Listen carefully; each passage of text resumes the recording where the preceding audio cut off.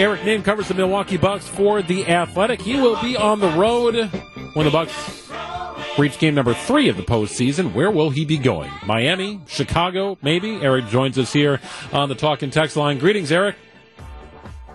Good evening. How are you? Doing well. Me, Sandy, Justin Garcia, we're all trying to figure out where the Bucks will be traveling to in a little over a week's time. If you had to hand pick, will it be Chicago or Miami?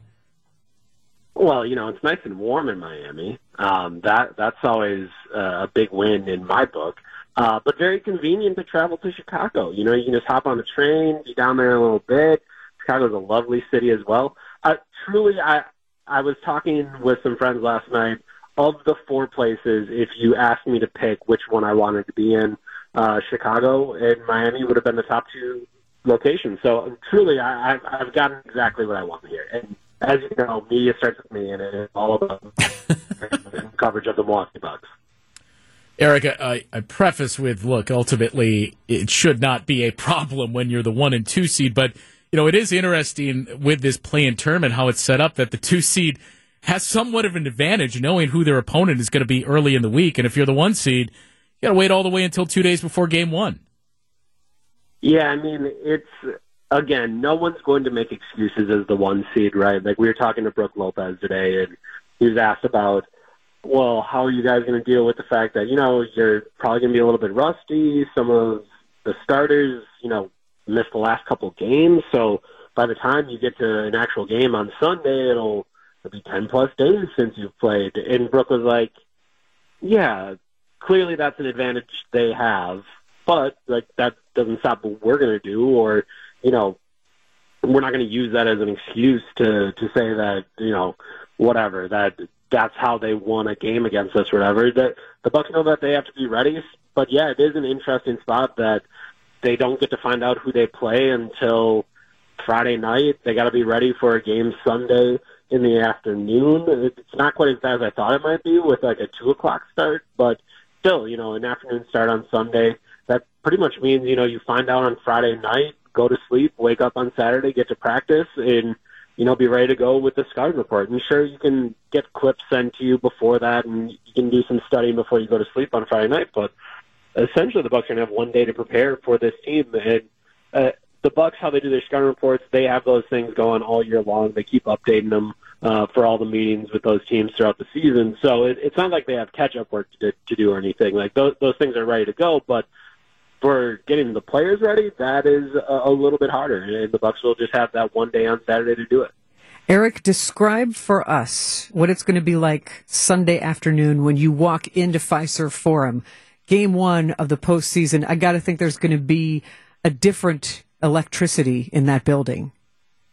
It's definitely different, and honestly, I don't know if the weather report we just got took us through the end of the week, but I think the weather's still supposed to be okay.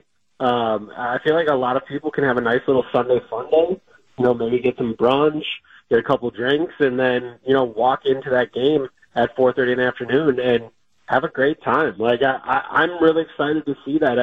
Talking to some Bucks fans the last couple of days, a lot of them have been thinking, oh yeah, that's something that we'll worry about in the playoffs or whatever. It's funny to talk to fans now because they're kind of seasoned veterans, right? They've been through a postseason run, a championship run. They've seen one, so now it's them kind of ramping up and knowing oh yeah, I remember this stress. This isn't a stress that I felt during the regular season, but now that the playoffs are here, that stress is back, and I just think it's going to be an electric environment on Sunday and should end up being a lot of fun. Health-wise, Eric, are they looking okay? I know they're on the floor a little bit this afternoon.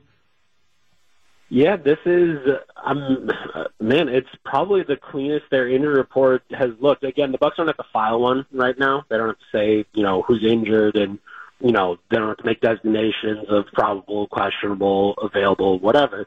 But, at the start of the week, there was, questions about Giannis, and was he going to be okay, and Chris Middleton, and Grayson Allen, and Pat Connaughton, and, Brooke and Drew both sat out those last couple games. And, you kind of went down the line of a number of guys not quite 100%, but today, talking with Mike Budenholzer, everyone outside of A.J. Green, who messed up his foot and is not eligible for postseason play because he's a two-way player.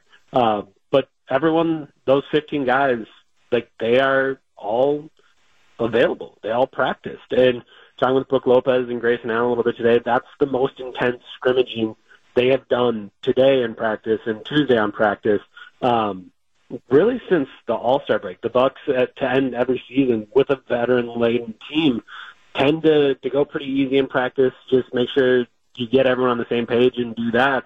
And then set yourself up for success for each regular season game. They don't really go at it much. And Brooke Lopez said the intensity was very high today, highest it's been in months, and they really got after it at practice today, and that was with a very healthy and complete roster for the first time in a long time. Well, the second season begins for the Bucks on Sunday afternoon, a 4:30 tip on WTMJ. Our coverage gets underway at 3. Read Eric's work in The Athletic. Appreciate it, Eric. We'll see you on Sunday. Can't wait. Thanks for having me.